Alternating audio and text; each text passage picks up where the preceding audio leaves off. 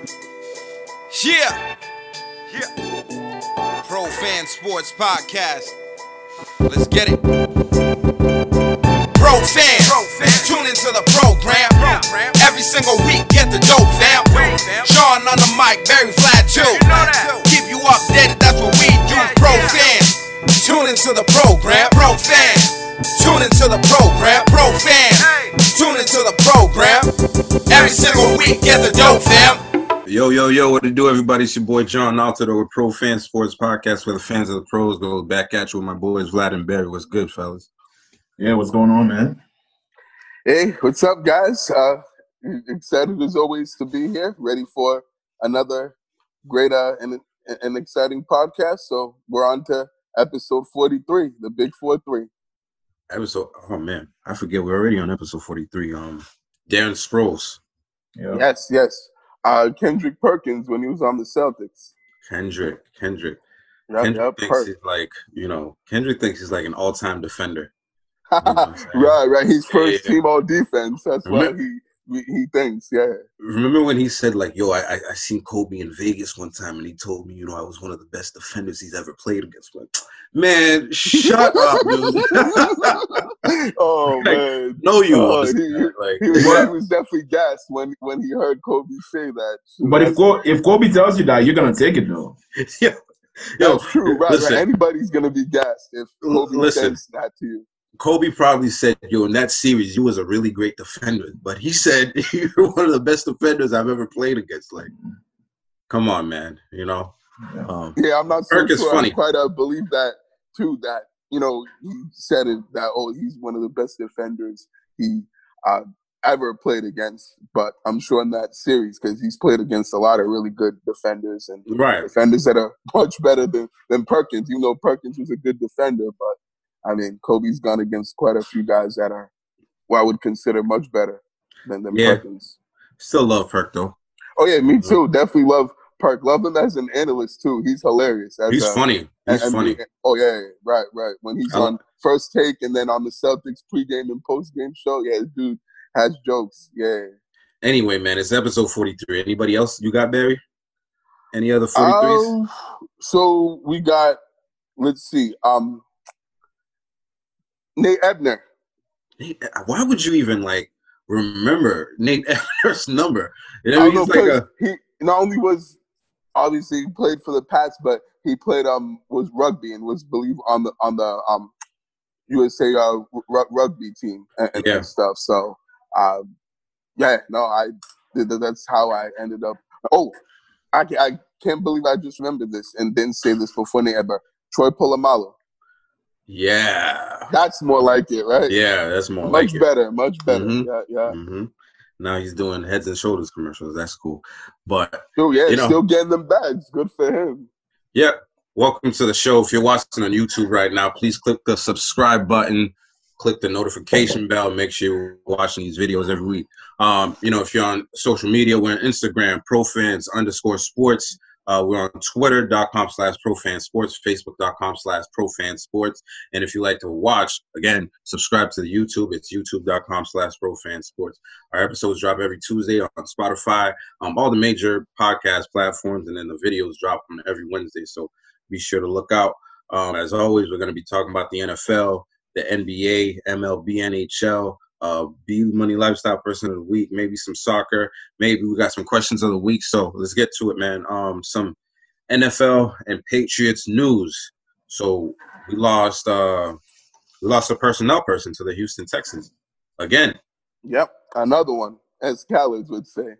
Another one, yeah. So Nick Caserio, he became the new GM of the Houston Texans. Yes, sir. And if you guys remember, there was a whole, the rumor mill going on a couple of years ago that, they wanted to take him and the Patriots blocked that. You guys remember that? That was being reported all over the place. Yeah, they've actually blocked that for a couple of years now. Mm-hmm. So surprising, that wasn't only just that time. It's been at least 2 or 3 times where they've denied, permission for the, Texans to interview him for the GM job. So, but I guess, you could only do that so much. So, I guess it was time for him to finally, either to get a GM job and go his own separate ways from the Pats. Yeah, and apparently, Deshaun Watson's not very happy about the hiring. So now, the rumor is that he would be willing to waive his no trade clause to be traded to Miami, make a swap with Tua for him to Miami. I mean, it's a rumor. We don't know how true that is, but that's pretty interesting, right? That would shake the league for sure. Yeah, I know that is, appalling to say the least. I was pretty appalled and stunned by that when I first heard about that rumor on NFL Countdown this morning. Chris Mortensen had reported that, and yeah, I was definitely blown away. I'm hoping that doesn't happen because, especially as a Pats fan, I wouldn't want to see the Patriots play Deshaun Watson 2 times a year. That definitely wouldn't be too fun having to go against him twice a year. So, hopefully that doesn't, that trade doesn't end up happening. But, we'll see what happens, and, only time will tell. So, I mean, it's interesting how it would be for the Dolphins out of all teams that he would waive the no trade clause to. Maybe it's because they have a black head coach or something. Who knows what would make him want to play for the Dolphins. Well, the Dolphins look good this year. If they had Deshaun Watson on quarterback, they would be in the playoffs right now. Absolutely. Oh, yeah, no question. Absolutely. So he can just look at the team and be like, they're just a quarterback away from being a contender, so let me join them. Mm-hmm. And I'm sure the black coach has a lot to do with it as well. Listen, man, Deshaun Watson lost all his receivers and still posted like the most yards in the league. Year. Yes, yeah. Ridiculous. Absolutely. I mean, I think that's because Dak Prescott, got injured, because he would have obliterated that right there. If he was going at the pace that he was going. Yeah, he was throwing 400 yards a week. Game, man. Like, that was crazy.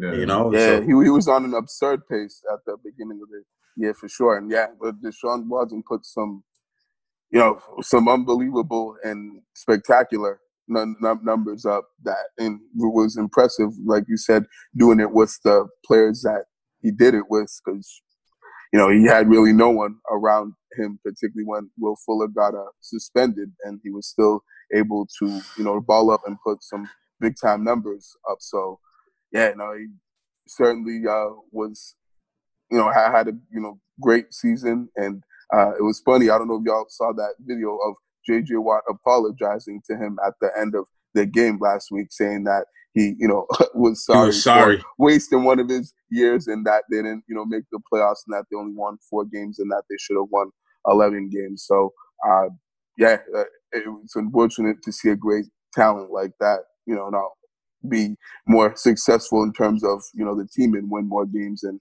get into the postseason. But, I can understand his frustration, though, as far as not, the team not really, interviewing the guys that he wants interviewed for the GM job and for the head coach. I know he wanted the Chiefs offensive coordinator interviewed for the head coaching job, and they didn't, even bother interviewing him or any of the GMs that they recommended. So I definitely, can see why he would be, frustrated with the team and, want out of there. I mean, I would want out too. Who really wants to play for the Houston Texans at this point? So the Texans should have kept DeAndre Hopkins. No, Vrabel, and then fire O'Brien. Bill O'Brien. Yeah, right. Yeah. Right. No, that's true. That's a good point, Vlad. I mean, when the rumor came out, I'm like, yo, Patriots better make a move. And then that other rumor came out. I'm like, damn, man, nobody wants to come in here, man. For what? For what? It's the same. Yeah. It's the same. It's the same situation he was in Houston. It's the same situation he's coming up here. A couple of weeks ago we had this. I don't want to stay on this conversation too long, but a couple of weeks ago we had this conversation about who's gonna want to come to New England with no receivers. Mm-hmm. You know what I mean? But yeah. No, you're right. That's true. The only way they come is if they want to get the bag. But we know Bill Belichick usually doesn't give quarterbacks the bag like that. He don't give nobody the bag. Yeah, but people used to come here for Tom Brady. There's right. There's no Brady no more. Yeah, that's true. He ain't here, so there's no reason for them to come.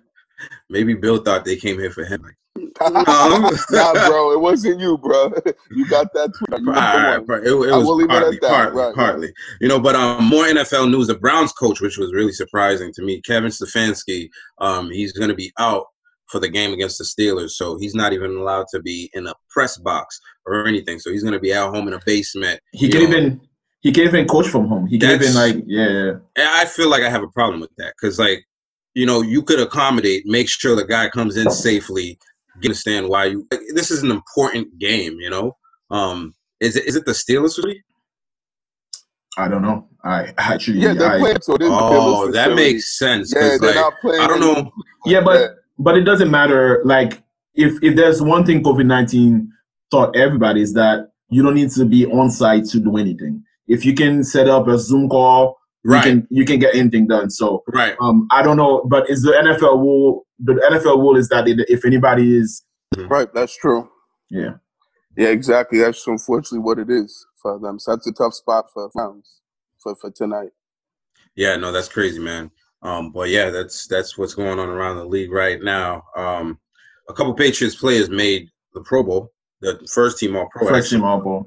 Hunter, Jake Bailey, he made the Pro Bowl, and punt returner Gunnar Olszewski, first team All-Pro. First team All-Pro. Gunnar made first team All-Pro. Matthew Slater made second team All-Pro. There. Right, Bill Belichick, you know, the greatest special teamer of all time.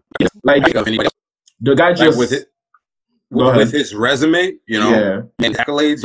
I mean, let's not make it like it's like the greatest job ever.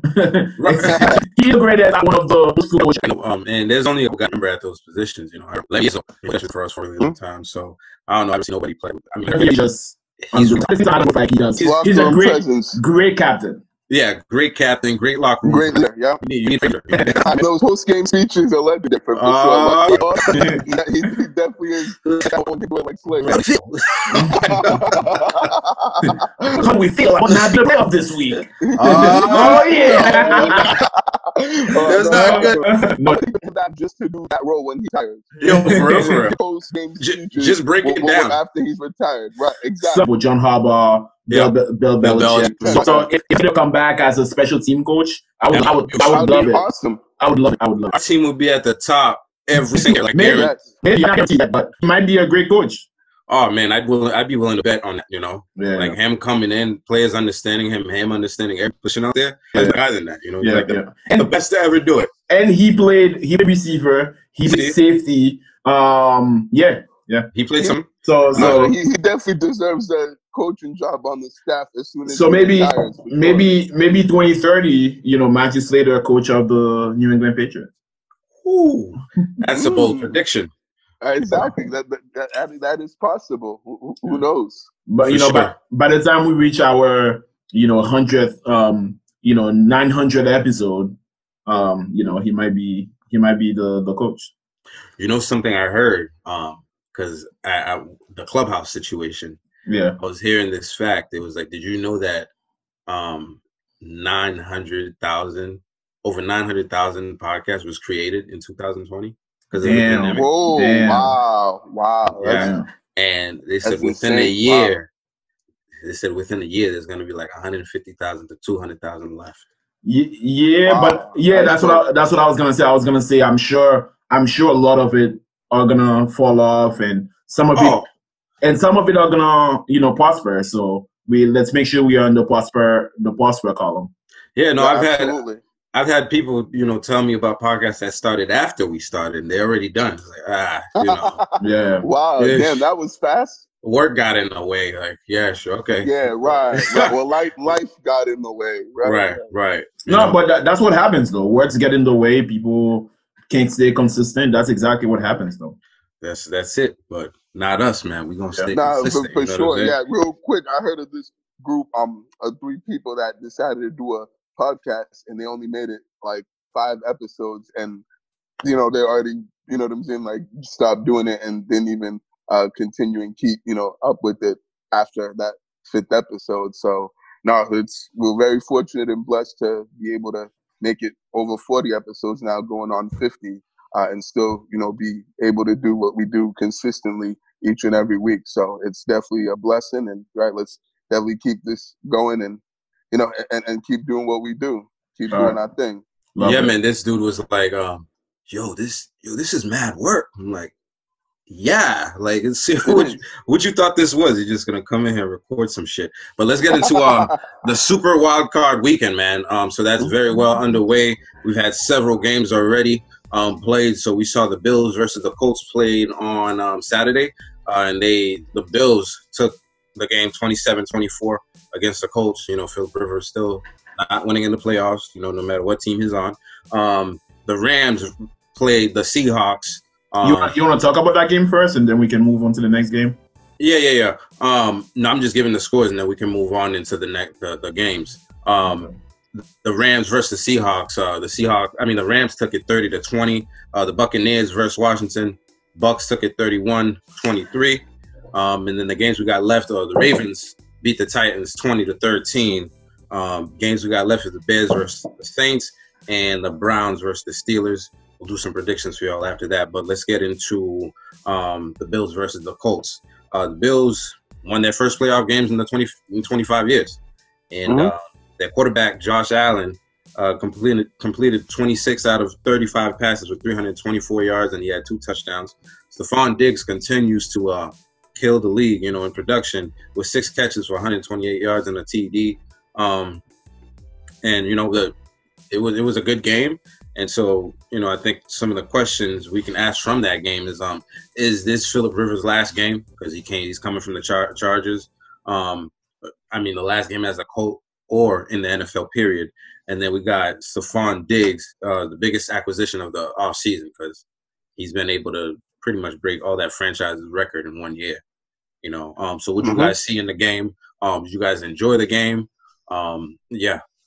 Yeah, it was the first game of the playoffs, so I always look forward to Wildcard weekend, and it's always enjoyable to have games on Saturday. It was a great game between the Bills and the Colts. The Colts put up a good fight, but the Bills came on top, as you mentioned.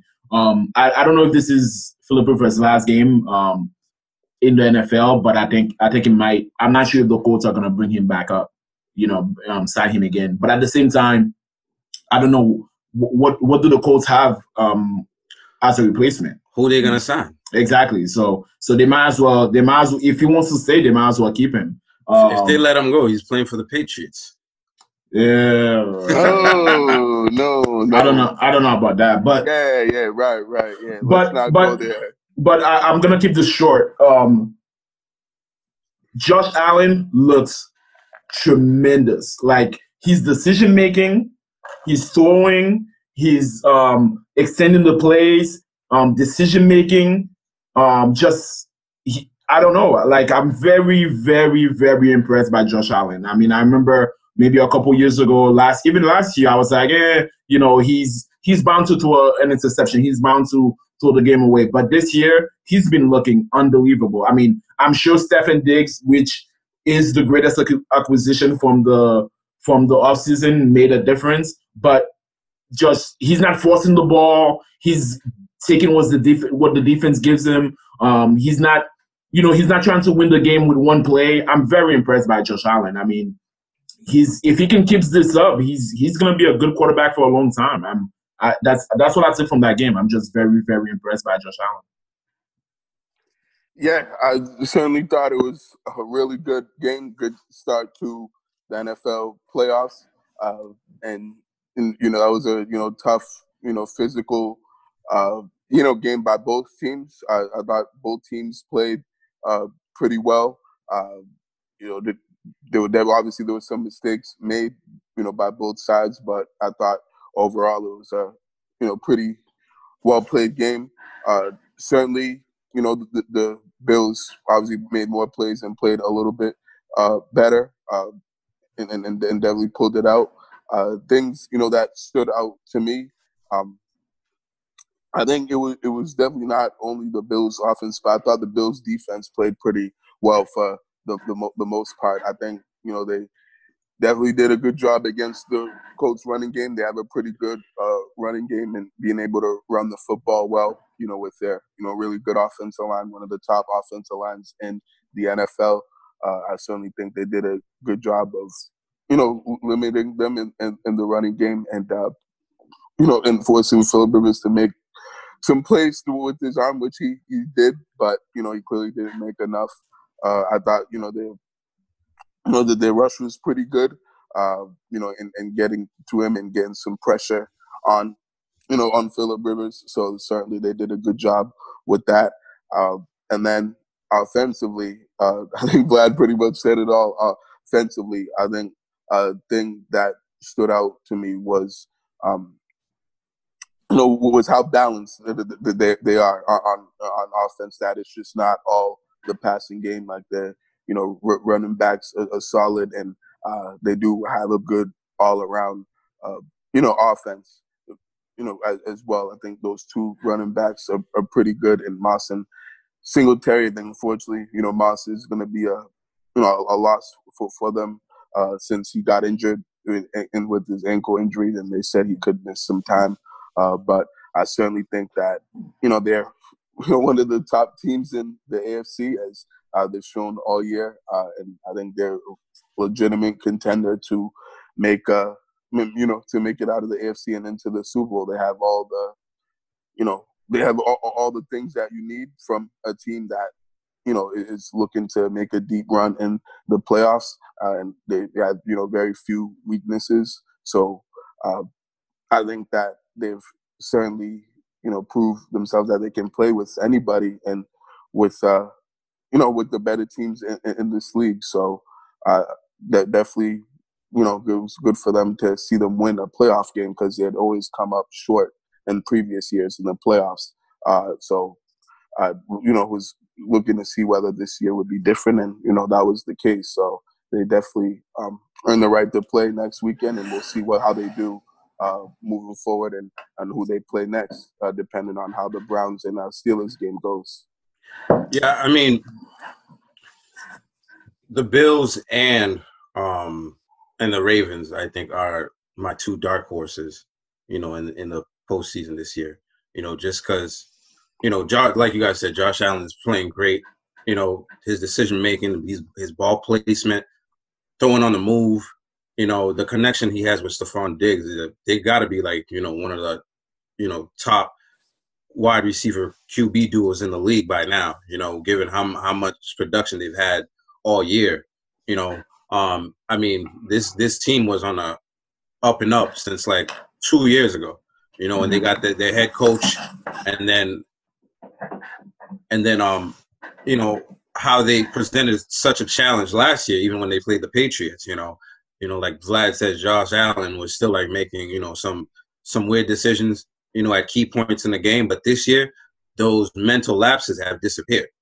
Even the game yesterday, where, they were in some tough spots, and he like maneuvered and made the right throws, and, he just made the right decision pretty much throughout the game. And, that's really what you need in this league, and I think for sure, like Barry was saying, I don't know, they could take it as far as they want, they do need to shore up, their defense against tight ends, because the tight ends was killing them yesterday. Yeah, Jack Doyle absolutely torched them yesterday. Right. So they got to figure that out, for sure. And, sometimes their running game can be susceptible as well, but luckily yesterday for them, they were pretty good.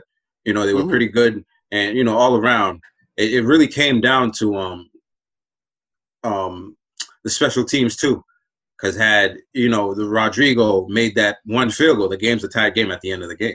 Right, would have gone to overtime, exactly. It would have gone to overtime at least, Right. So it goes to show you, like, 3 phases of the game, it all matters, man. And, it's like that one mistake, could derail your whole season, and now they're going home. So, all in all, like Barry was saying, it was a really good game. It was a competitive game. I like that one team wasn't overmatched. Both teams was in the game the whole time. And, that's what playoff football is about. You know what I'm saying? It's a chess match. And exactly. When guys prepare for you, you get good product out there. And, I hope it continues, and nobody like drops the ball and, just gets dominated, But let's move on to the Rams versus the Seahawks. 2 weeks ago, Jamal Adams lit a cigar at the podium. About? I've seen that, because the Seahawks had beaten the Rams to actually take the division away from them when they had been, pretty much leading it with it the whole year. And, they made he lit a cigar. And ironically, this week, the Rams came to their house and took the game. Their running back Akers, man, he had 176 total yards. Jeez. A total of 176. He had 131 rushing yards, with a TD, which is absolutely it was crazy. Jared Goff went 9 for 19 for 155, one TD. Actually, the starting quarterback for the Rams went out the game after a bad hit. And, the story is he was actually taken to the hospital by ambulance.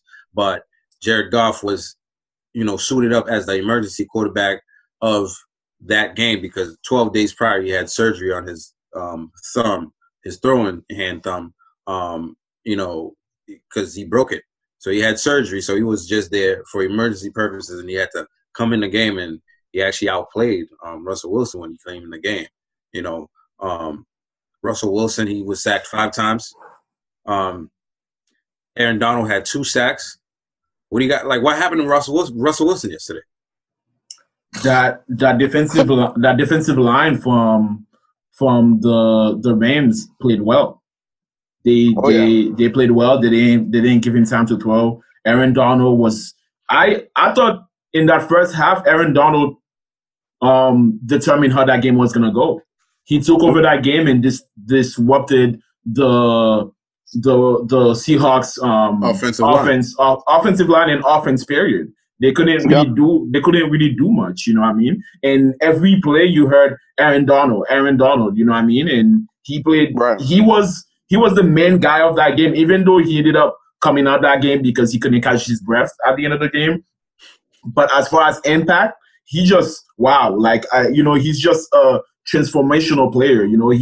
It's almost like LT, you know what I mean? Lawrence Taylor. When people talk to you about Lawrence Taylor, how he would take over the game and change the game. That's basically what Aaron Donald did. He took over that game and affected the way the Seahawks were playing. And Russell Wilson got sacked 5 times, and he sacked him twice. He sacked him twice in the first half. So I think what happened to Russell Wilson, Aaron Donald.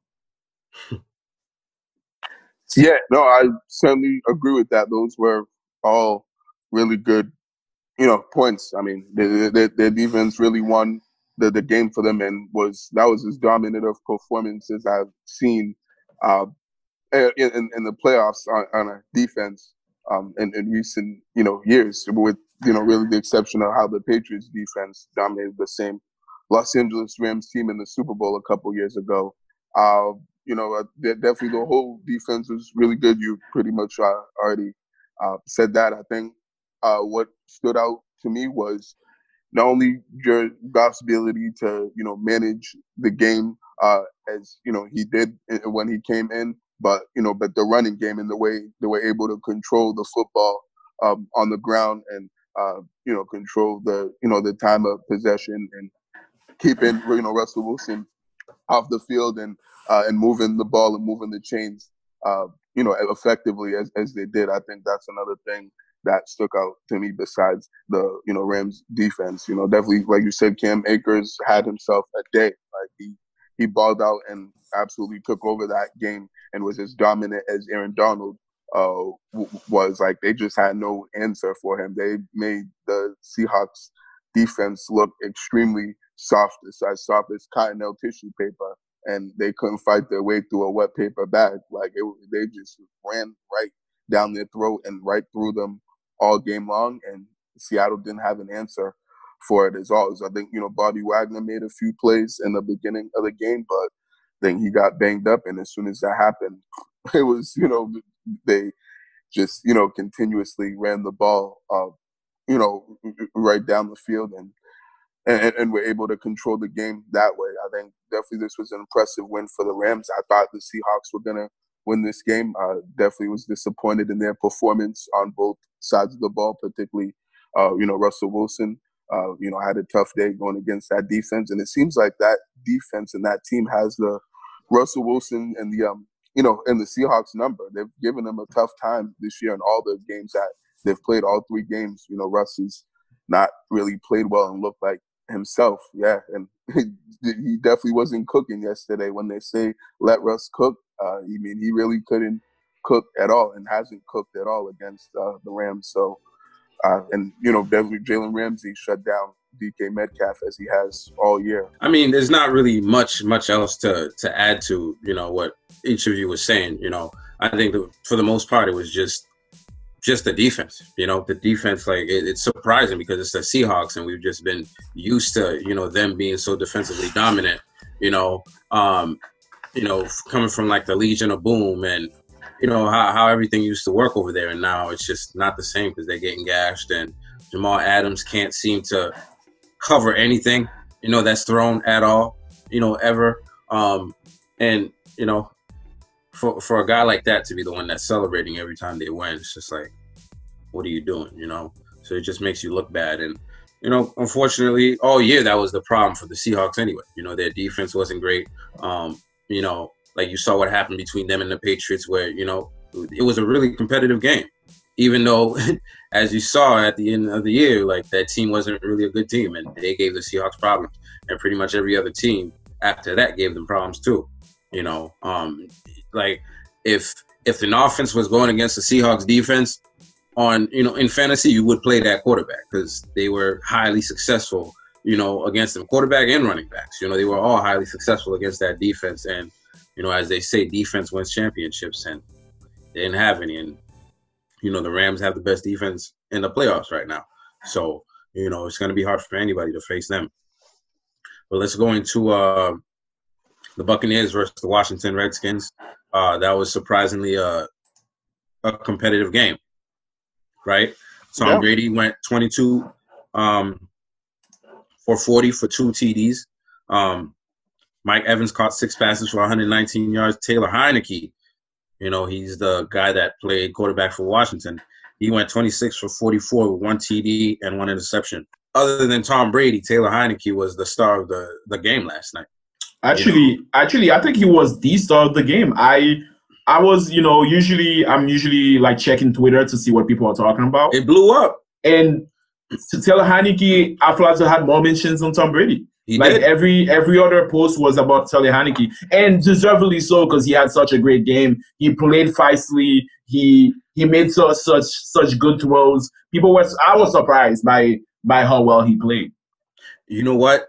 Because there's a question on here that said, why didn't the Patriots bring in Taylor Heineke? And should the Patriots bring in Taylor Heineke, right? And while I was watching the game, especially the throw he made that touchdown, that touchdown at the sideline. Yep. I said to myself, no Patriots quarterback has made a throw like this all season. Like, right. Like that was crazy to me, and he, like you said, deservedly so. He was the star of the game, and he showed grit, he showed heart. The guy was like messed up his non-throwing shoulder. You could clearly see that he was in pain. And what's funny? I'm like, dude, this is a Tom Brady moment right here. Like if he beats the GOAT, that's crazy. And he came close. But no cigar. But that was a really entertaining game. What'd you guys see? And then we can talk about if the Patriots should bring this guy in, if they can bring him in. Yeah, I thought it was the last game of the night. I was really looking forward to it as a Tom Brady fan. So I wanted, and just to let you guys know, I'm rooting for the Bucs doing the playoffs, doing these playoffs. So I thought Brady had a good game. I think his receivers let him down a little bit toward that game because they were dropping balls left and right. He was throwing some really good balls, and especially Goodwin, is that his name? Yeah, Godwin. Chris Godwin. He was dropping balls left and right, and Brady was throwing darts. Oh yeah, darts. Oh yeah. And but I think Washington showed that they weren't scared, especially Taylor Heineke. They made it a game. They almost could have been the Bucs. So it was actually more competitive than I thought it was gonna be. But the overpowering offense of the Bucs took over and they won that game. Yeah, was just gonna say I ended up giving Chris Godwin a new nickname after last night. It's Chris Dropwin. Chris Dropwin. yeah, that's what I was calling him. Yeah, since he had, at least from what I counted, about 5 drop passes last night. At least could have had more, but from what I was keeping track of watching the game, yeah, had at least 5 drops. Maybe it was playoff jitters and butterflies. And Brady kept going back to him? Right, exactly. That was the shocking part. Usually, Brady, when a guy drops, a couple of passes, you're done. He stops, throwing hit the ball his way and looking for someone else, which is especially as many receivers and weapons as the Bucs offense has. But definitely this was, an okay game for the Bucs. I thought in the first half they, played pretty well offensively and they were moving the ball well, particularly, and then in the passing game before they started dropping the balls. But I thought the running backs, particularly Leonard Fournette, was running the football effectively, and then they were able to do some play action, which really worked well for them. In the first half, but then in the second half they just really couldn't move the ball and didn't really do too much from an offensive standpoint. And then their defense kind of looked suspect to me, the Tampa Bay Bucs. I really wasn't too impressed with the way they played defensively. And, they just barely hung on to win that game. And they're going to need to play better than, what they played, particularly on the defensive side, if they're going to advance and make a deep playoff run in the NFC. Because, it's just they barely beat the Washington football team. And that's just, not really going to, get it done in the playoffs when you place better competition, either the Packers or the Saints next weekend. But, it was good. The win's a win. And I guess, the Bucs will, be moving on and we'll see how they do for the rest of the postseason. But definitely, shout out to that backup quarterback, Taylor Heineke, for playing his ass off and having an impressive performance that he did last night. He did his thing and showed some incredible amount of toughness and and heart out there on the field. And he was actually on the Patriots he was on the Patriots practice squad at one point when Tom Brady was here. I think a few years ago. So I just actually wanted to point that out, that he was on our roster at one point. So it wasn't for very long, but he was here nonetheless. So we'll see if they bring him back, in which I wouldn't mind seeing that. Yeah, they wouldn't bring him back. Like, why would Washington let that guy go? Because right now, who do they have? Alex Smith. The guy was out for a calf injury, and you can't really rely on that. They have nobody else. So right now, he is the guy. Unless they go out into the draft and pick up a quarterback, or they get a quarterback via free agency. I don't see how that guy would come in with us. You know what I'm saying? So so you seem to know about him, right? Like, do you remember why we didn't bring him in? No, not exactly. I don't remember the exact reason of why we didn't keep him on the roster, bringing him. I was saying this was when Tom Brady was still here, was still with the Patriots, that he was on the practice squad. So this was a little while ago. That right. We had him on. As far as why they didn't bring him in this year, I have no idea. They had their opportunity to be able to get a chance to bring him in and give him a chance to play. But yeah, I'm unsure and kind of trying to figure this out, like you guys, why they didn't bring him on this roster as bad as the quarterback play was this year for the Pats. So that's puzzling and baffling to me, why he didn't get a chance here. Yeah, actually Washington picks number 3. They picked 3 in the third. In the upcoming draft. Yeah. So interesting. I did not know that. So I don't know. That's going to be something, and they're projected to actually pick a quarterback. So I guess there's a chance that he could be available. what if another team comes in and actually tries to trade for something for him? So we'll see what happens with that. For sure. No, definitely an interesting thing that just came to mind real quick is that apparently they're one of the teams that's interested in Cam Newton and would even offer him a contract, I think, of around 2 years of $40 million or something like that. I was hearing earlier this year, which is pretty, laughable and hilarious to me that anybody would offer him that contract for the season he has. But I mean, there's some connections there with him. Right, Ron Rivera. Yeah. But yeah, I don't know why anyone would be interested in that guy. But I definitely think Taylor Heineke's a far much better quarterback than Newton, and they should keep him, at least for the time being until they can find someone else to be their next franchise quarterback. Yeah, I'd gladly make that swap if that was the case right now. Yeah, absolutely.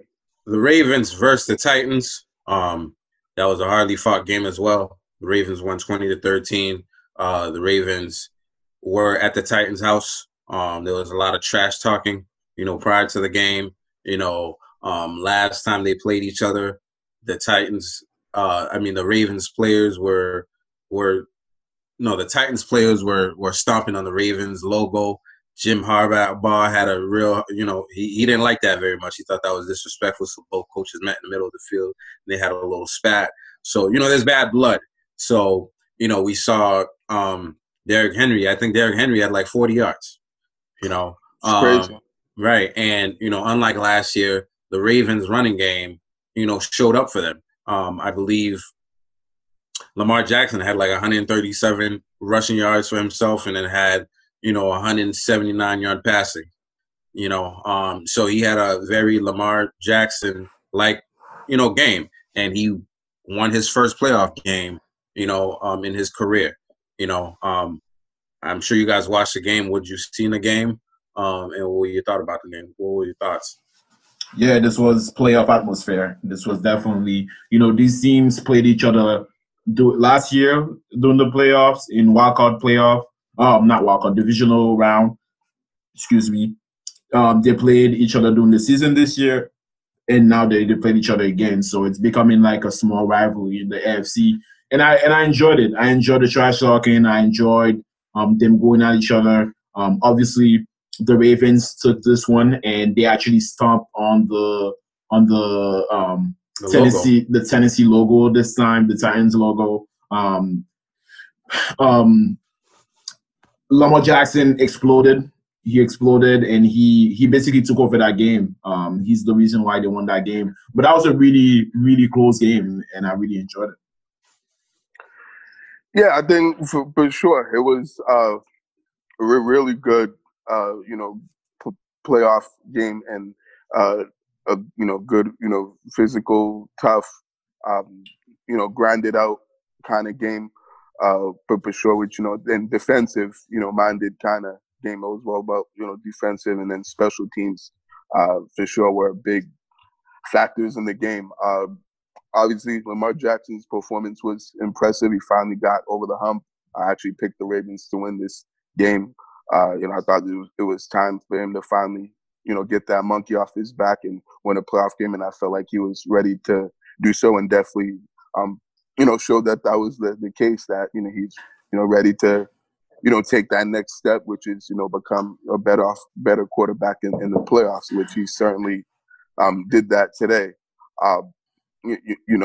But I thought really the story in this defense, in this game, was the Ravens defense and also how physical, they were, and then how physical the Ravens were on both sides of the ball, on offense and defense. I thought they were the tougher team. They took it right to the Tennessee Titans, and I thought that on both sides of the line of scrimmage, they won the battle. I feel like that was where the game was won, was, on the line of scrimmage, on the offense and defensive line. They controlled that part of the game, and I felt like that's pretty much was, how they were able to really come out on top, in this game, was being, the more physical team and playing the Titans game, but playing it better than them. And and shutting down Derrick Henry like we've never seen anybody shut him down before. So that pretty much were the reasons to me and why the Ravens were able to win this game. And it's scary for them to, play like that because, they can play like that against the Titans. They can do that on just about anybody in the AFC. So they definitely got to watch out for the Ravens in the playoffs. Yeah, so what I saw was these teams swapping game plans from last year. You know what I'm saying? Because the same thing that happened to the Ravens last year, the Ravens did it to the Titans this year. You know what I'm saying? Derrick Henry had like 40 yards in the whole game. Like you said, the defensive line just they shut down the right person, and like, no offense, like, Ryan Tannehill, like, he's not like the greatest quarterback of all time. Like, he had like a really good year last year, as when it came to throwing, when it came to timeliness of these throws that he was making, and this week they pretty much put the game in his hand, and he couldn't do it. Yeah, his interception at the end of the game is what Marcus Peters intercepted at the end of the game. Yeah, he said we ain't done yet. Yeah. I think we ain't done yet. So, he came through. Marcus Peters, man, and he was talking hella shit after the game too, man. Oh yeah, he was. That wasn't a bad throw by Tannehill, but it was a bad decision because he had AJ Brown open on the other side of the field, and he threw it to number 14. I forgot his name, but that dude fell, and Marcus Peters took the ball and full advantage, and he started stomping over the logo. Yeah, that's crazy. I don't know why he went away from AJ Brown. AJ Brown was having a really good game and their best receiver. It would have been by far. It would have been a touchdown and would have tied the game. Exactly. Right. I don't know why he didn't look for him as his first option or his first read on that play. That's what really baffles me about that is the fact that he didn't throw to him not only on that play but late in the game while they really went away from him, especially since, like we said, they didn't have the running game going and they took that away. So I'm surprised that AJ Brown wasn't thrown to on that play and towards the end of the game. Yep. Okay, yeah. But yeah, Ryan Tannehill looked like the Miami Dolphins. Ryan Tannehill. That's what I'm saying. He went back to his Dolphin days. With that when we used to dominate, the Patriots used to dominate him because he was just so god awful. I mean, look at who we had to compete with, Marcus Mariota. Like, that guy hasn't done much in this league himself, so it wasn't much to supersede him and take that starting role from him, especially because Marcus Mariota doesn't seem like the guy who's gonna be like, yeah, let me get this shit. You know what I'm saying? Like, he's more like the reserve, like, part of the team, like, let's do what we got to do type dude. Right. But needless to say, they're out of the playoffs, and the Ravens ain't done yet. And at some point in the year, it looked like the Ravens had some of the same odds as the Patriots to make it, close to the end of the season. And then they pretty much just kept winning and winning. Their destiny was in their hands, and they're taking it right now. And I feel like they're one of those teams that believe they can do certain things right now. Yeah, I think they're on a 6-game winning streak right now because I think they won the last 5 games of their regular season and then they won today. So yeah, they're one of the hottest teams in the NFL, and Lamar Jackson's a big part of that and one of the hottest quarterbacks. They're definitely have been playing really well in the winning streak. So they're getting hot at the right time, and sometimes that's all it really takes and what it comes down to, and who gets hot at the right time. And the Ravens look like that. They're that team right now. You know what team they reminded me of that was in a similar position as far as like seeding? The New York Giants that played the Patriots in the Super Bowl. Oh yeah, that's right. When it comes to like their seeding positions and how they just like raked every last game and went through the playoffs. You know what I'm saying? So we'll see if they have that kind of luck. But they're moving on, and I feel like they're a really dangerous team in this thing now. So Sunday afternoon, it's the Saints versus the Bears. So the Saints are at home. They're playing on Sunday afternoon, as we are recording this podcast. So we're going to do some quick predictions, like Bears versus Saints. What do you guys got? for some reason I want to hate against the Saints and I want to pick the Bears, but that'd be crazy. That'd be a crazy pick. I don't think the Bears got it in them. As much as I would want them to win. Currently, the game, Juby's just threw his first touchdown, and the Saints are winning by 7-0. So I think that I do think that the Saints are gonna win that game. Yeah, and I think Juby's is gonna have a good game. Alvin Kamara, all those guys are back, so it'll be hard for the Bears to stop that team. Yeah, actually, they actually just almost tied the game, and this dude dropped a wide open pass. Yeah. God. That in the end zone. Of course that would happen. That's crazy. Of course. Yeah, Barry, what do you got? Yeah, I got the Saints winning this game. I'll just keep it short and sweet. I don't believe in Mitch Trubisky. I don't think he can, go on the road and beat New Orleans Saints team in the playoffs, and that this offense of the Bears is good enough to be able to put enough points up on the board to win. I mean, I don't really need to say much about the Saints. We already know all about, who they have and, who they are as a team. So they're just simply the better team in this matchup and should be able to win this game handily. It should be over by halftime. I think so. I don't think the Bears will be, that competitive in this game and will do that much on offense. I mean, say what you want, but Mitch Trubisky has been doing well, since he came back as a starter of this team. Actually, I know he's definitely won some fantasy playoffs with some people this year. So, I still don't believe in him. I still don't. I'm not saying that, but I think he hasn't been playing terrible. You know what I'm saying? Let's say that. No, I hear you. He's looked like an NFL quarterback the last few weeks. That can actually make some stuff happen. But the Browns are going to play the Steelers. The Browns will be at the Steelers. So what's your prediction on that? The Browns recently beat the Steelers to get into the playoffs a week ago, and now they're about to play again. And Juju Smith-Schuster says the Browns are the Browns. They're like gray faces over there. So, this guy, if he's not making TikToks, he's talking out his ass. So that's what he does. Well, what's your prediction for that?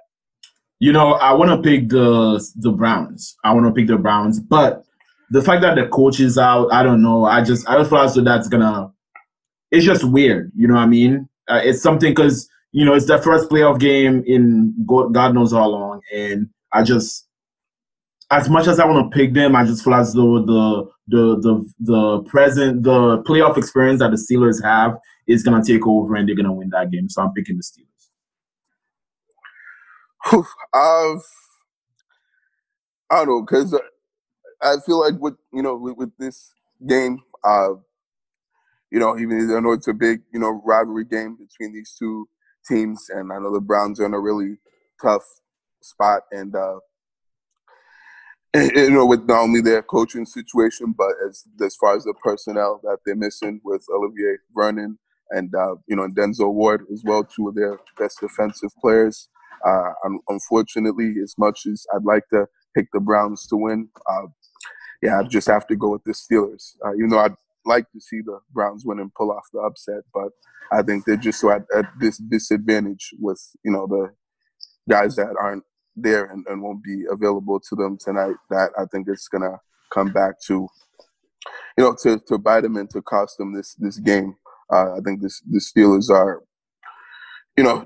definitely, the better team, slightly better. I think, they'll play better than what they have towards the end of the season, particularly on offense. I think their offense is going to get going and play better and be more effective than what it was. They're going to have to, be good in the short passing game. So I think, with Ben Roethlisberger, will definitely have to play really well and be on top of this game. And I think if he is, then the Steelers will have a really good chance of winning this game, in which I think that will be the case. Yeah, I mean, I think I want the story to be, the Browns went in there without a coach, without players, and the underdog just, went out and just took it, But my sane self tells me, the Steelers should take this game, just because of all the circumstances surrounding the Browns, and you guys already mentioned them. So, I feel bad for them because it sucks that they can't have their coach. It sucks that they're out really good players. But we've seen crazier things in this league before. We've seen the Steelers lose to some really terrible teams. So don't know what's gonna happen, but I predict that the Steelers would win. Right, but that's definitely going to be a really close game, even with as much as the Browns are missing. I still think they're going to compete and play hard. I just don't think they have enough to be able to win and pull off the upset. Even though I'd like to see it happen, but yeah, we'll see what happens. But that's going to be it for us for the NFL. We're going to go into the NBA, where there's a lot happening with the NBA.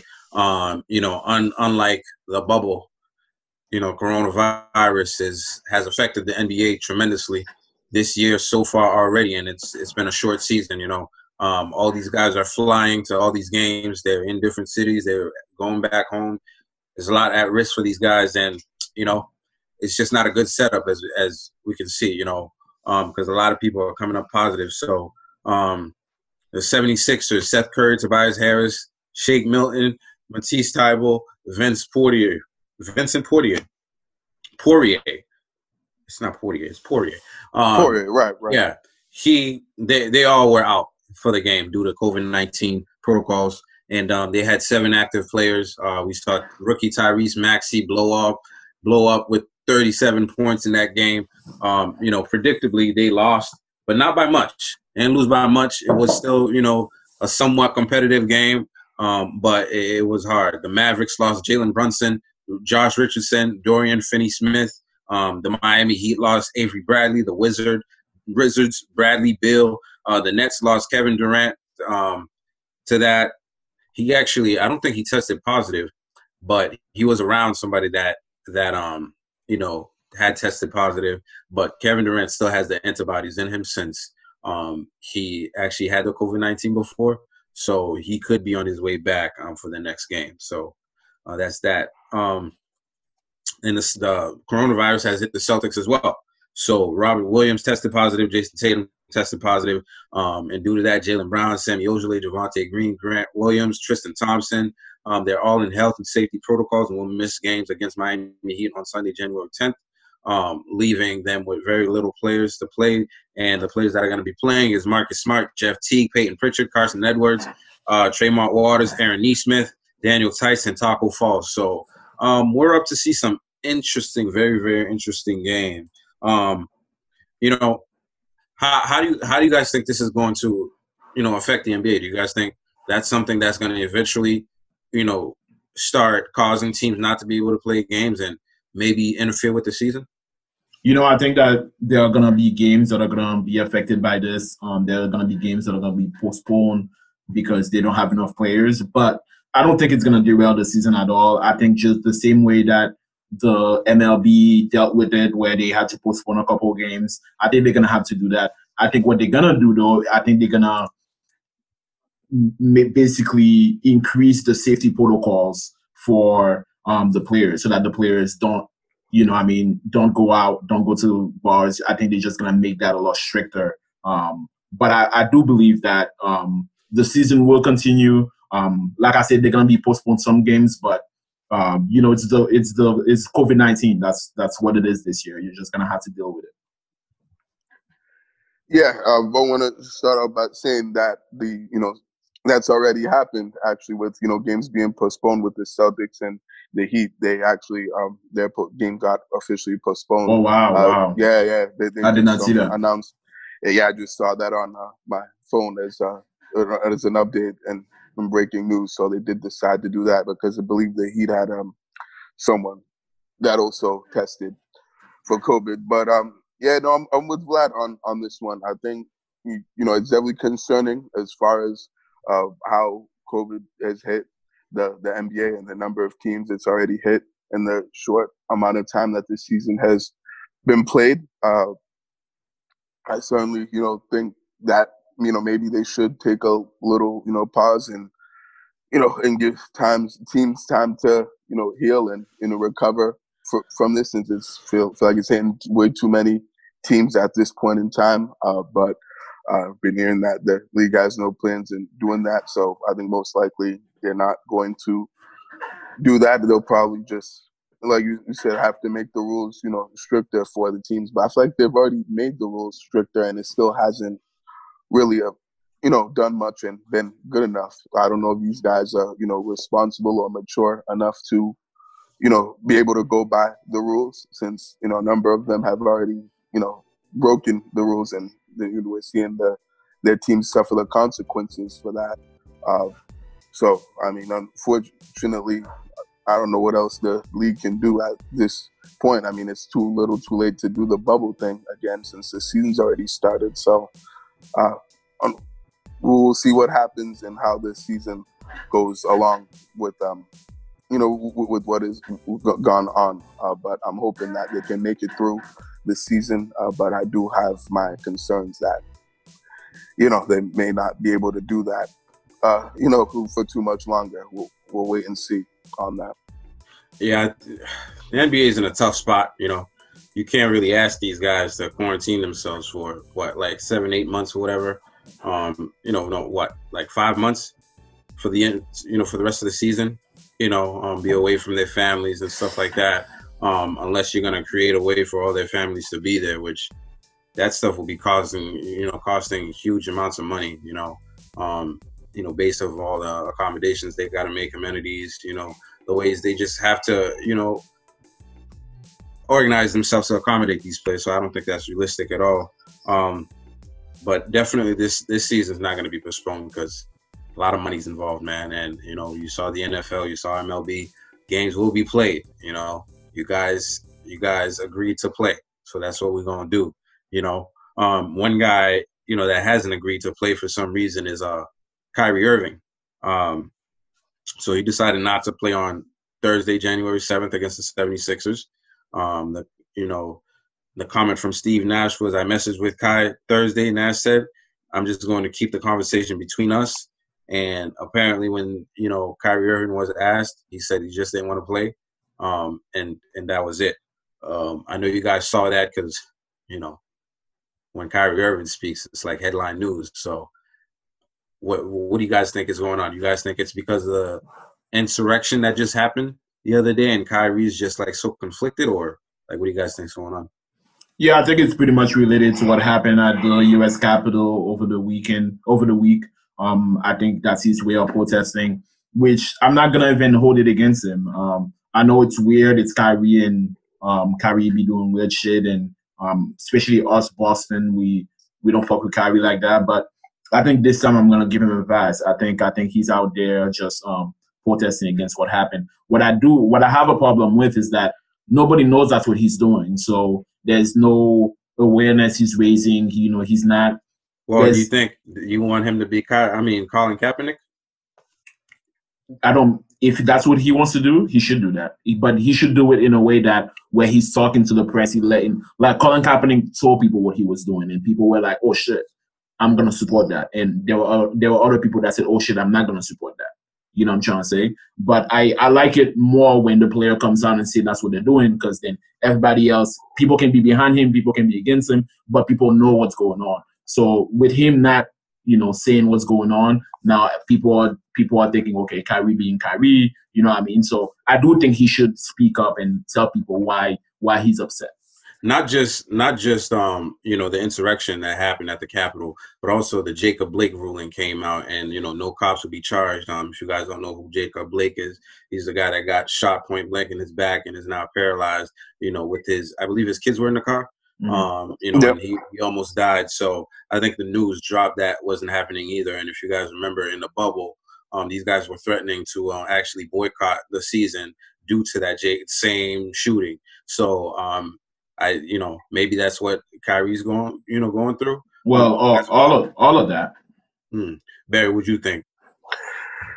Yeah, I definitely don't agree with Kyrie's decision not to play, just in terms of you just sitting out just to sit out, because of those two things that you guys just previously stated. I just feel like, what does that do, and how does that benefit and make the situation any better?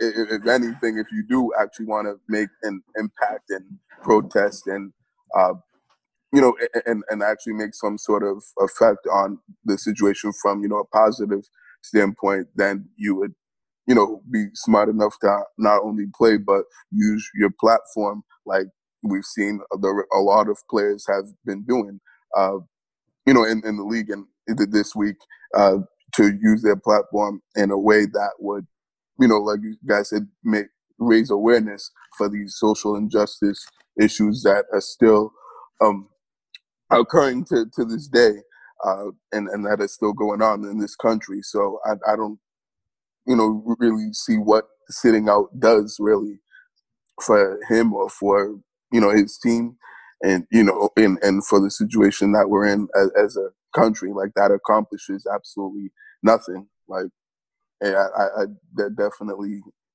not on his, side with it as far as sitting out and not really playing just because he doesn't want to play and is not in the mood to play. So I think he made the wrong decision and the wrong call on this one, just for the reasons I just previously stated. So that's how I see it with Kyrie. So no, I'm not giving him a pass on this one. He needs to do what the other players have been doing in the league and follow suit if he actually wants to, actually be a leader and make some sort of impact on this situation.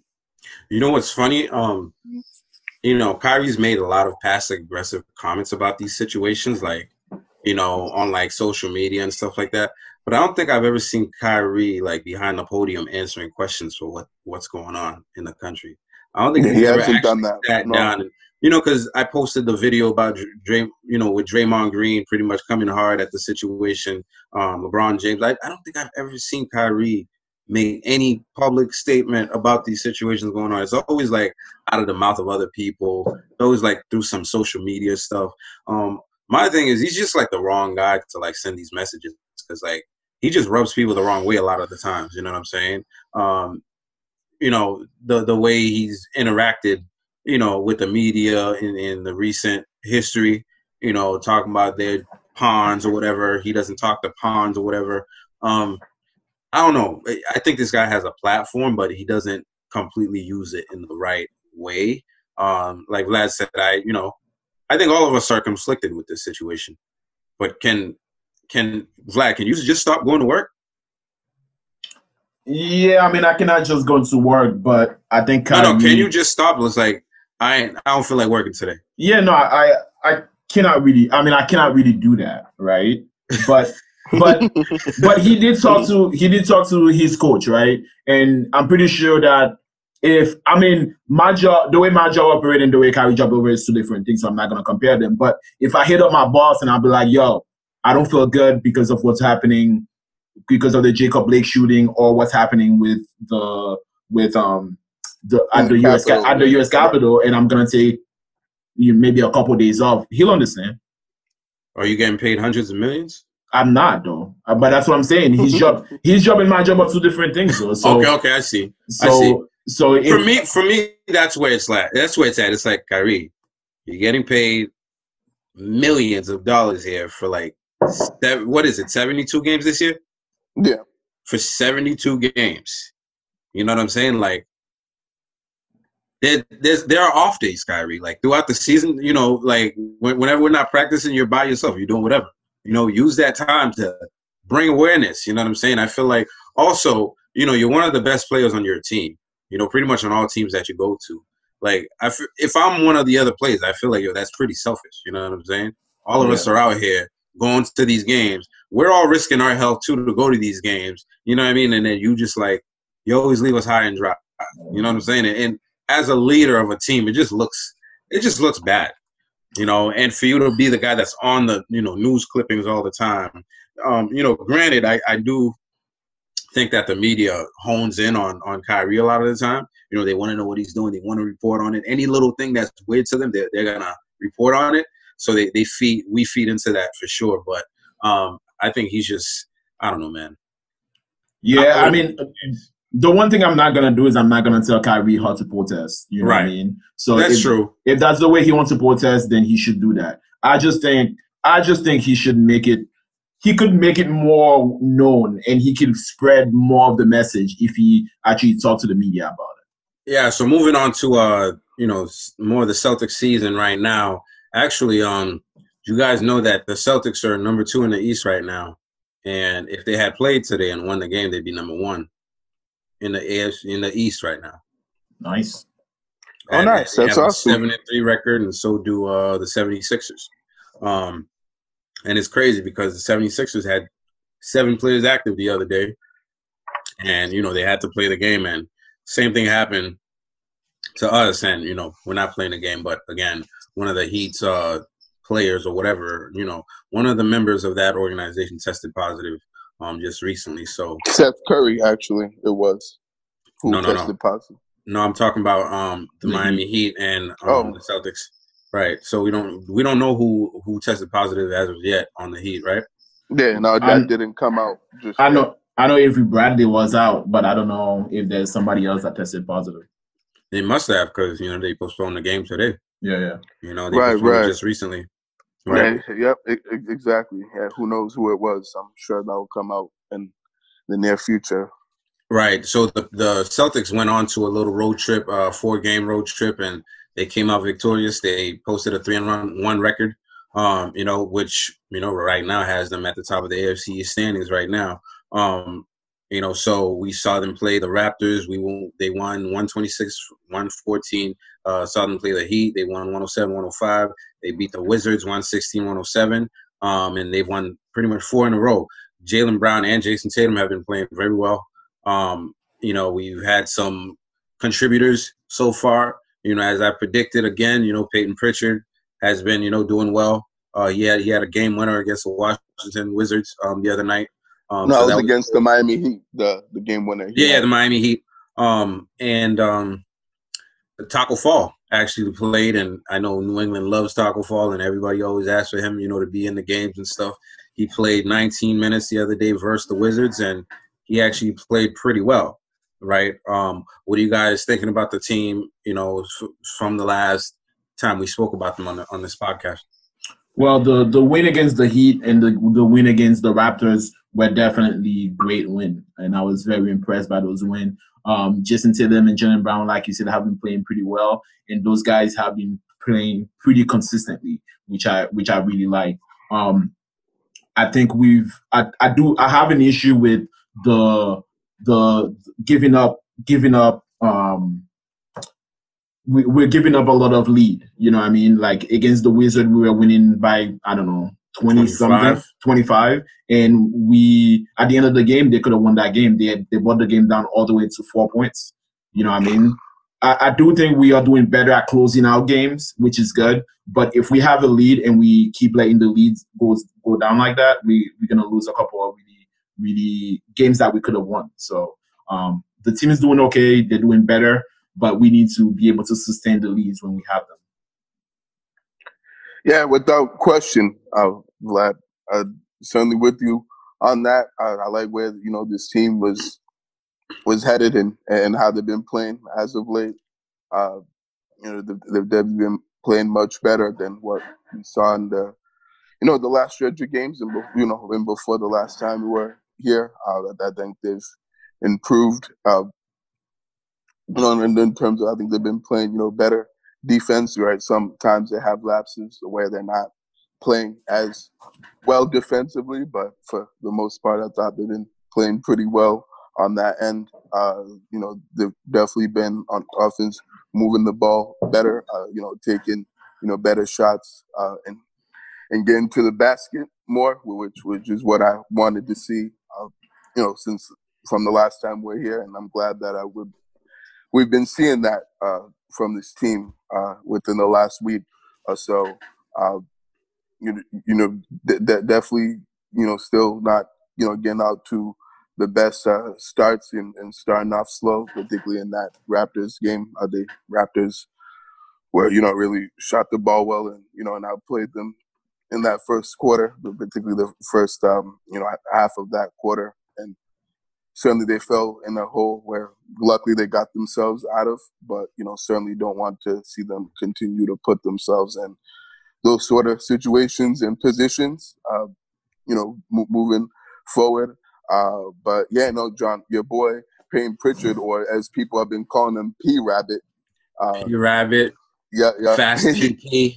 Yeah, exactly. I know he has tons of nicknames. Right. 8 Mile. Yeah, that's what JT calls him. Right. Shoot, he already has so many nicknames, or even the GOAT, as JB calls him. No, he's Boston Pea Party. I haven't heard that one. People have been saying that one too. I haven't heard the Boston Pea Party. Oh yeah, that's pretty funny. That's the first time I've heard that, but that's hilarious. There's always that one guy, man. That one guy that we just like blow up and make fan favorites, and Yeah, he's already starting to become that guy.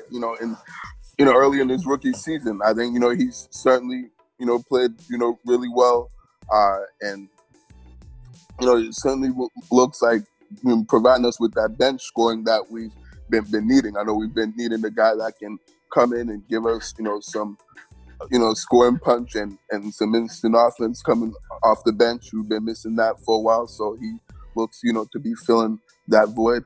And he's playing pretty good defense as well, and he's always at the spots at the right time, the right places at the right time, and and knows how to make those plays in crunch time when the team needs someone to step up, and and guys teams are focusing on JB and JT. He definitely has been finding ways to take advantage of that, and and be able to help the team win. I think everyone's contributed. It sucks as far as what happened to Grant Williams and Time Lord and Tristan Thompson, because all those guys were playing well before them having to be out because of COVID protocols. I was liking what I was seeing from each one of them. It's cool that they all bring something different to the table, and then their game. So that was definitely a tough hit for the Celtics.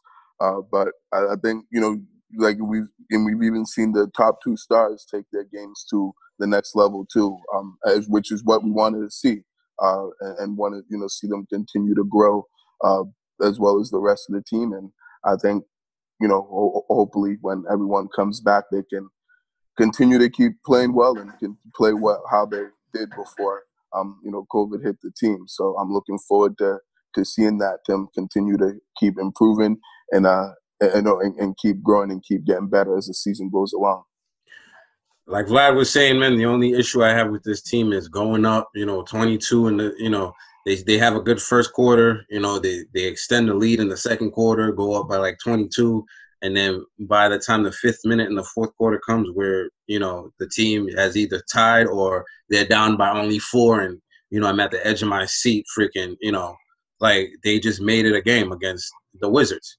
The other day, a team we were obliterating pretty much all game, and then the last 10 minutes, we just forgot to play defense.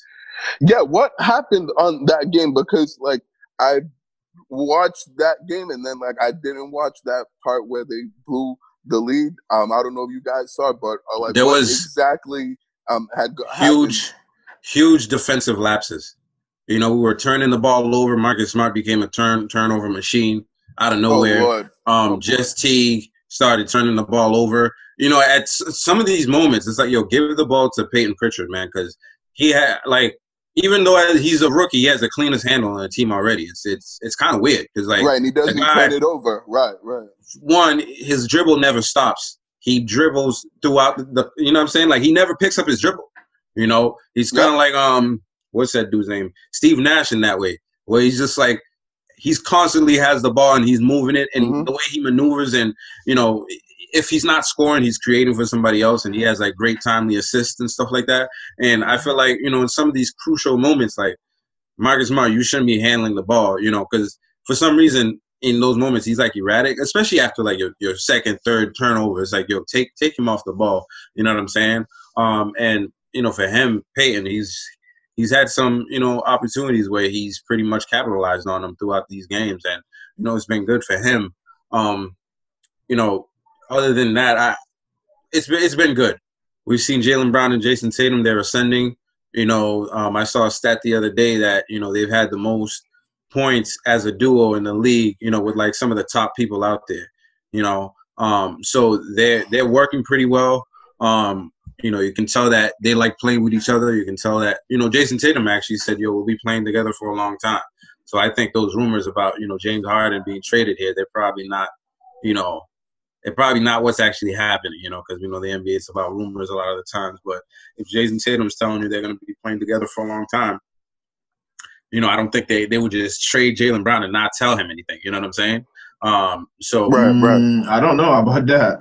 your best player, you're not going to tell, we're just going to trade.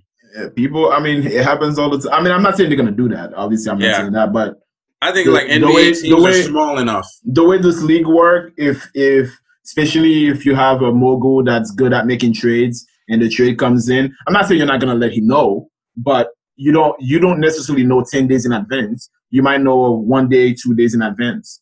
So you never know. But, yeah. Yeah, regardless, Jaylen Brown's making it hard. To even think about trading him. Yeah, I don't want to trade Jaylen Brown for sure. The guy has improved. He's been showing improvements again. Like he's showing improvement every single year going on, and he's showing improvement again. Yeah. Where his mid range is damn near lethal now. You know what I'm saying? He's attacking the basket at all times. He's making right passes. He's making timely shots. Like the guy has been. We clearly know who the top two players on this team are. I think even when Kemba comes back, they're gonna know like these guys are it. You know what I'm saying? Is their team, exactly. It really is their team, and they've taken on the challenge. And it's just been going well for them, and I couldn't be more happy for them because especially for Jaylen Brown because I feel like he deserves it. He hasn't been trusted so much to like be the leader of the team or be the top option, per se in the last couple of years, but I'm glad that he's getting that chance and he's running away with it, man. And the way the chemistry works, I don't know if you're gonna trade that guy to bring in somebody else. I just don't see that happening right now. Right, and I think Jaylen Brown, there was a lot of questions as far as people questioning whether he is a guy that's a superstar caliber player or a guy that could be like a number 2 option on a championship team. I know the season's still young and still early, but I think he's already proven and answered those questions that, yes, he is a superstar caliber player and that he can be, a top 2 option on a championship team or even a top 1 option because I feel like him and Tatum, those guys flip-flop because either one of those two can go off for 30, 35, even 40 on any given night. Like, right. So it's whoever who's hot and who's in rhythm and who has it going offensively that's you can go to, but you can ride either one of those guys and be able to to win a lot of games and even win a championship. With them, obviously, it has to have to prove that they can do it in the playoffs consistently. But I feel like they're starting to get to that point, and we're starting to see that slowly but surely. Yeah, man, and like you said, I hope this thing continues, man. So some of the Celtics' next few games, they're going to be playing the Bulls January 12th at 8 p.m. If that game's not postponed, due to coronavirus. They're going to be facing the Magic on Wednesday, January 13th at 7:30 p.m. And then the Celtics versus Magic again Friday, January 13th at 7:30. And then Sunday, the 17th at 1 p.m. They have another game. So we'll see what happens with that. And, we'll talk about them, come next episode and all the games they got going on right now. So moving on to the MLB, Cleveland Indians trade Francisco Lindor to the Mets. And that's pretty, that's notable news in the MLB this week. For the NHL, Patrice Bergeron, when it comes to, the Bruins and that matters. Patrice Bergeron has been named the new captain of the team, which, I feel like was predictable because he's been one of the leaders of our team for a long time. So congratulations to him. And that's going to be it for some of our sports, because I don't believe, Vlad, you don't have any soccer this week. Not this week. Okay. So we're going to move into questions of the week. Gillette Paul from Malden, it's his first time sending, a question to the platform. So do you believe Peyton Pritchard can become a superstar player and popular player like Kyrie Irving and Jason Tatum? I'm not going to put him there yet. Even Jason Tatum is not where Kyrie is yet. Kyrie is a multiple-time All-Star. He's a NBA champion, and I'm just not going to do that yet. Peyton Pritchard look like a good little player right now, and he looks like he can be a very serviceable player. Now he's going to have to improve every year to become one of those players. Like right now, he looks really good. He had 4 years in college. 4 years in college, he got to improve. So a lot of those guys that come out of college, after 1 year, he didn't have to go through that learning process. You know what I'm trying to say? But I'm not going to predict that yet. I think he's going to be a solid player.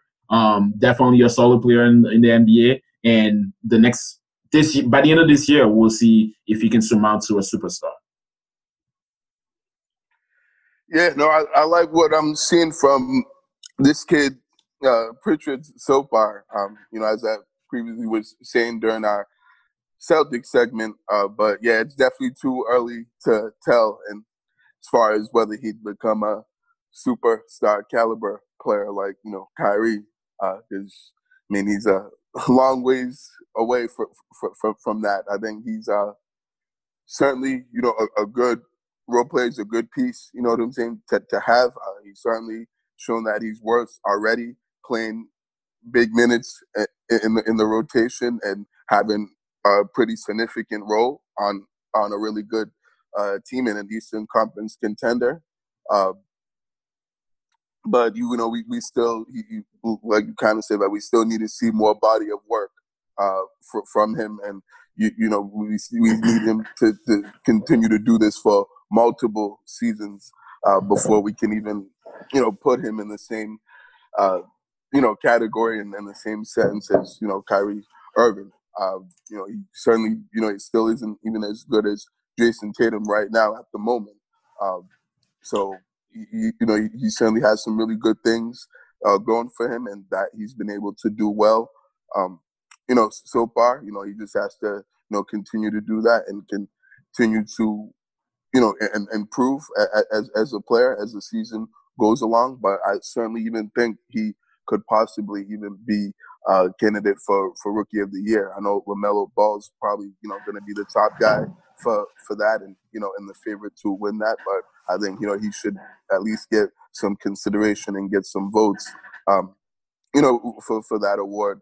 If he continues to play well. But I certainly like what I'm seeing from him so far.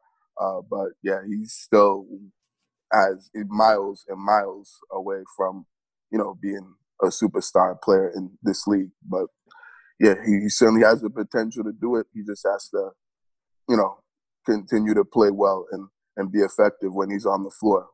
If he gets to play the way if he gets to play more minutes because of the COVID protocol, because so many guys might not play, I think that's gonna give you more of what he's like, because he's gonna play more minutes. He's gonna be more in the game. So I would like to see what that looks like when he plays like 25, 30 minutes in one game. You know what I'm trying to say?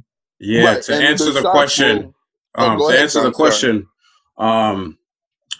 yeah, no, that's not happening. All right, Peyton. I love Peyton Pritchard. I talked about him, the first person to talk about him on this show, and that's just not gonna happen. Okay, we're comparing him, like his comparisons in the NBA are T.J. McConnell and Fred VanVleet. Fred VanVleet hasn't been an All-Star yet, and we've seen he's done some shit already in this league. You know what I mean? Jason Tatum just became an All-Star. Kyrie Irving was the Rookie of the Year. All right, he was like the number one pick out of the draft. Okay, yeah. Like Jason Tatum came in and started on a playoff team. You know what I'm saying? Let's not get ahead of ourselves now. Like it's not happening. Okay, like Peyton Pritchard will be a good point guard in this league. He'll be a good serviceable point guard that makes timely plays. Might even get hot. from a nightly basis. You know what I'm saying? Because he's done it before. But for him to be an all-star in this league, like, can we even think about how many all-stars are in this league right now? And for him to be what? He's gonna go past Jaylen Brown, because Jaylen Brown hasn't been an all-star yet. Yeah. So like, he's probably gonna be like the 5th option on our team at all times. You know what I'm saying? And even this year, yeah, he's being mentioned as the rookie of the year. But when Kemba comes back, like, his minutes are gonna go way down. You know, so he's not gonna even have a chance to be rookie of the year. You know, I think he's gonna be he's a point guard of the future for the Celtics. Yeah, I think he's one of them. But an all-star, that's not happening. You know, like this guy has to to go off for him to be making all-star team. He has to get the votes. He has to be a starter on a team for him to even, to be an all-star. That's not happening yet. I was afraid John was gonna go, yeah, man. I was actually that's his guy. Huh? I was actually like, yo, that's John's guy. No. I was like, John might be blinded by what he's saying. Well, I know a basketball player when I see him, but I'm not stupid. I'm like, I know this guy can play. You know, I know he can help us, but he ain't gonna, take over games and start winning games on his own anytime soon. You know, if ever. Yeah. All right, like, think about how many, no offense to anybody, how many small white point guards in this league have made it to the All-Star. It's like John Stockton. Who else? Jason Williams? Bob Cousy. Steve Nash. And come on, man. And the offense was like made for Steve Nash over there with Mike D'Antoni. You know what I'm saying? The guy ran everything. You know, that's just never going to happen. Would I love to see it? I'd love to see it for sure. But realistically, that's not going to happen, man. But thank you for sending in a question for the first time, Galette Paul. We appreciate thank you, Joe Paul. Appreciate it, man. He's a big fan of the show, so appreciate the support, man. Thanks for the question. Thanks for listening. Right, and we got your shirt, man. We got your shirt. Yeah, we're going to get that to you soon, bro. Yes, sir. Eddie Rodriguez, he's finally back on the show. Yes, Eddie's back. Maybe Eddie was a little nervous about the Steelers losing those games at the end of the year because he hasn't sent a question in for a couple weeks now. But I appreciate he's back. It's been about a month. It's been a while. A couple weeks. What happened, Eddie? At least a month. What happened, Eddie? You know what? Eddie, thank you for the question. Right. Eddie's question. I guess he must have been shook with the way them Steelers have been looking lately. Yeah, for sure, man. He must have been real nervous. Eddie Rodriguez from Philadelphia, PA. So his question is, do the Steelers have a chance to make it to the divisional round? And do you think with Spillane and Philly are back, we can go further? I don't even know who these guys are. They're backup players. They're the backup linebackers. Oh, damn. I think to answer the question, Eddie, thank you for the question again. But I think to answer your question, I do think the Steelers have a chance to make it to the divisional round. They did lose. What's the divisional round? Like the next round? The next round. No, the next round. Oh, the next round. One. Yeah, okay. Yeah, the one before the championship round. Okay, cool. I do think they have a chance, like we predicted. We did a prediction earlier on the show. I do think that the Browns, with their coach not being there and them missing a couple of players, I think it's going to be hard for them. I do think they have a chance to beat the Steelers. I wouldn't be surprised if that happens as well. But I think the Steelers' playoff experience, is going to prevail, and they're going to make it to the divisional round. But that's it. That's all you're going to go. You're not going to go further than that. Yeah, I'm with Vlad on this one. I certainly think, there's no reason why the Steelers should lose this game. There's no excuse. And, as far as why, they should, shouldn't win this game tonight against the Cleveland Browns on Sunday night. They have pretty much everything at their advantage and everything going for them. It's definitely a game that they should be able to win, particularly at home. So yeah, they absolutely should make it to the divisional round. But as far as going further than that, I don't think it's gonna happen. But stranger things have happened in the playoffs, and as they say, any given Sunday, anything can happen in the playoffs and on that field. But I don't think they're going to make a deep, playoff run. I think if they were playing anybody else but the Cleveland Browns, they're lucky they even playing the Cleveland Browns. Had they been playing another opponent, they'd be one and done. They wouldn't even win tonight. That's the only reason why they're winning this game tonight is because they're playing the Cleveland Browns. That's pretty much it. I agree with you, Barry. I think any of the other playoff teams in the AFC, the Titans, the Ravens, Buffalo, I think they would have beaten the Colts. That's it. Just the Colts and the Browns. Right. I think even the Colts would have, could have beaten them, possibly since they just played them a few weeks ago and they just barely beat the Colts and the Colts were up big in that game. I think, that's really where I'm at with that game. As far as those two guys, I mean, who the hell knows? They're damn like third and fourth string players. I know they've been banged up at linebacker all season long. With Devin Bush, being injured for the season earlier this year. Bud Dupree was another really big, part of their defense and linebacking core. He is out for the rest of the season as well. So I know TJ Watt's been playing exceptionally well. But as far as those guys, you know what I'm saying? I don't even know who they are really and what they bring to the table. So I don't really think they're even going to have any impact on how far the Steelers go. Just because how often do backups, have impact as a team making a deep playoff run? Not too many times that happens. So yeah, I don't think we're really going to see too much from those guys, even though I'm sure they'll probably play more just because of the injuries. But yeah, I'm not really expecting too much from either one, in this game against the Browns and in the playoffs at all. John, I'm gonna let you go, but I just want to say, Eddie think we have some sort of production team in the back doing research for us. We don't have no production team, bro. There's no way. I know you think we should know these players, but we don't. You know what I mean? But right, we're not Steelers fans, we're Patriot fans. Yeah. Right. I mean, if we were a bigger podcast and we had a production team, our intern will be doing that research for us. We'll get there. But right now we don't, man. We just don't.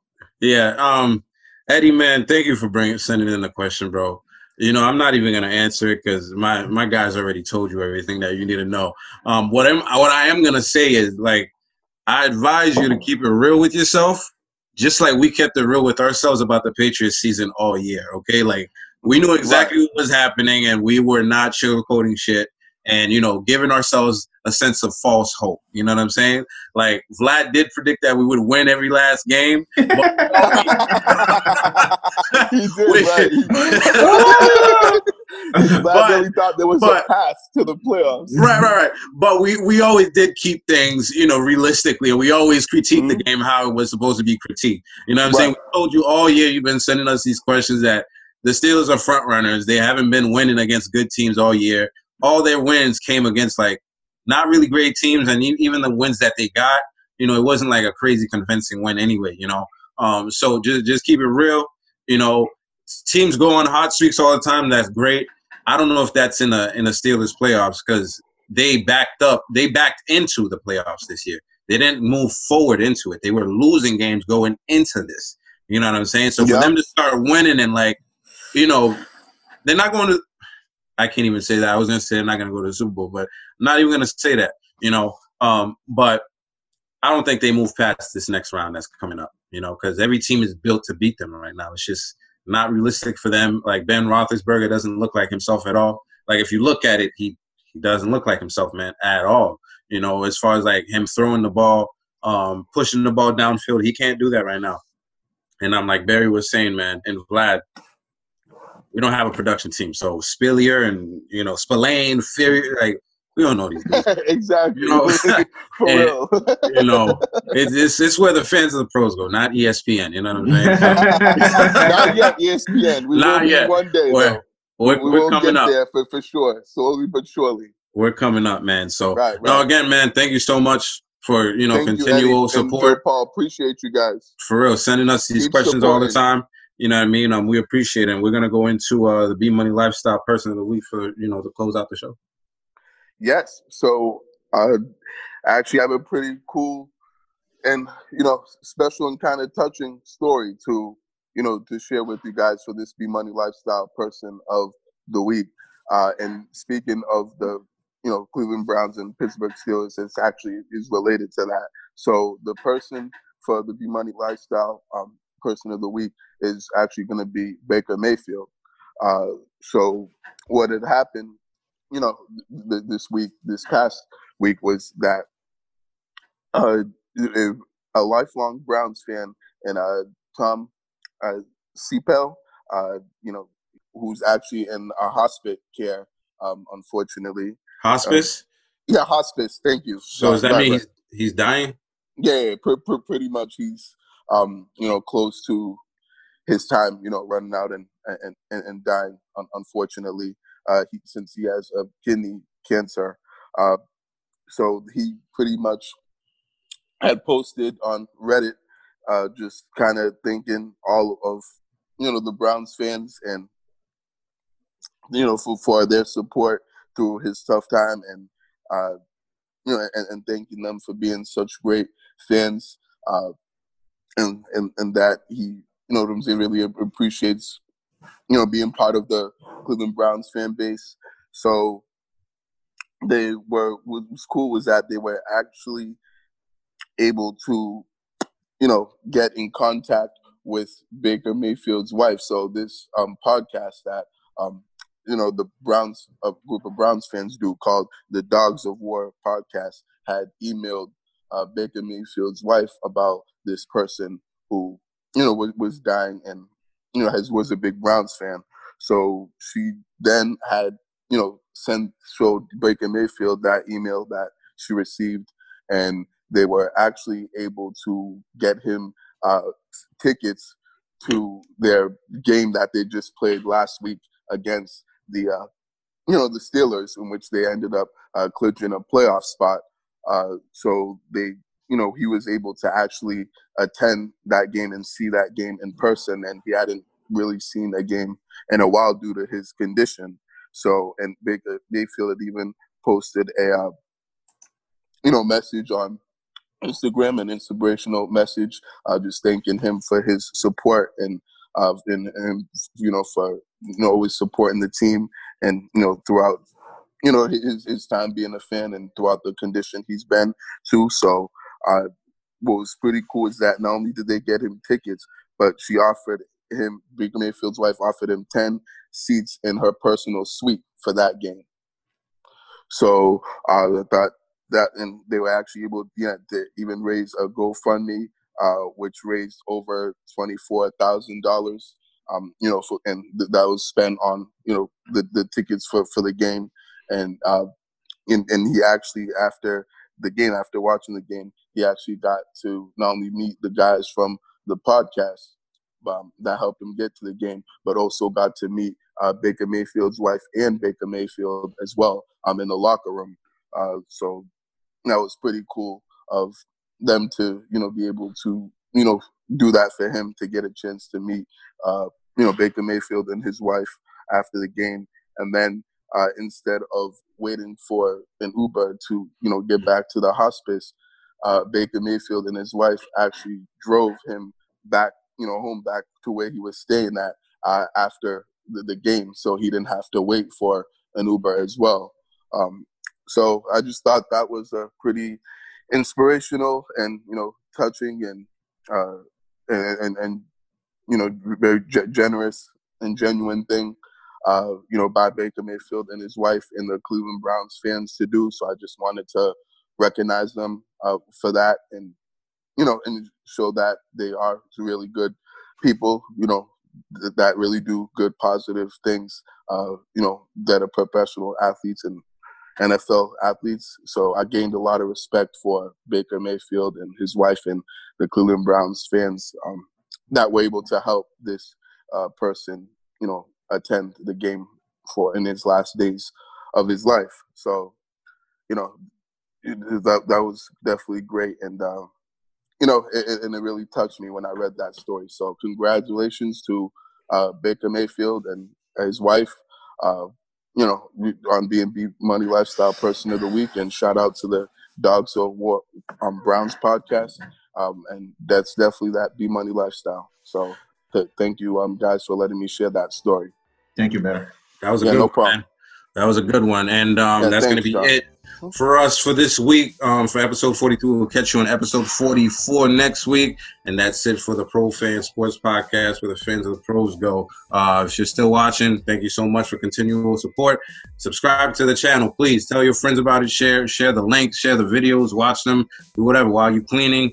You know, comment on them, whatever. You know, we'll catch you on the next episode. All right. Have a good week. Peace. Peace out, guys. Have a good week. See you next week.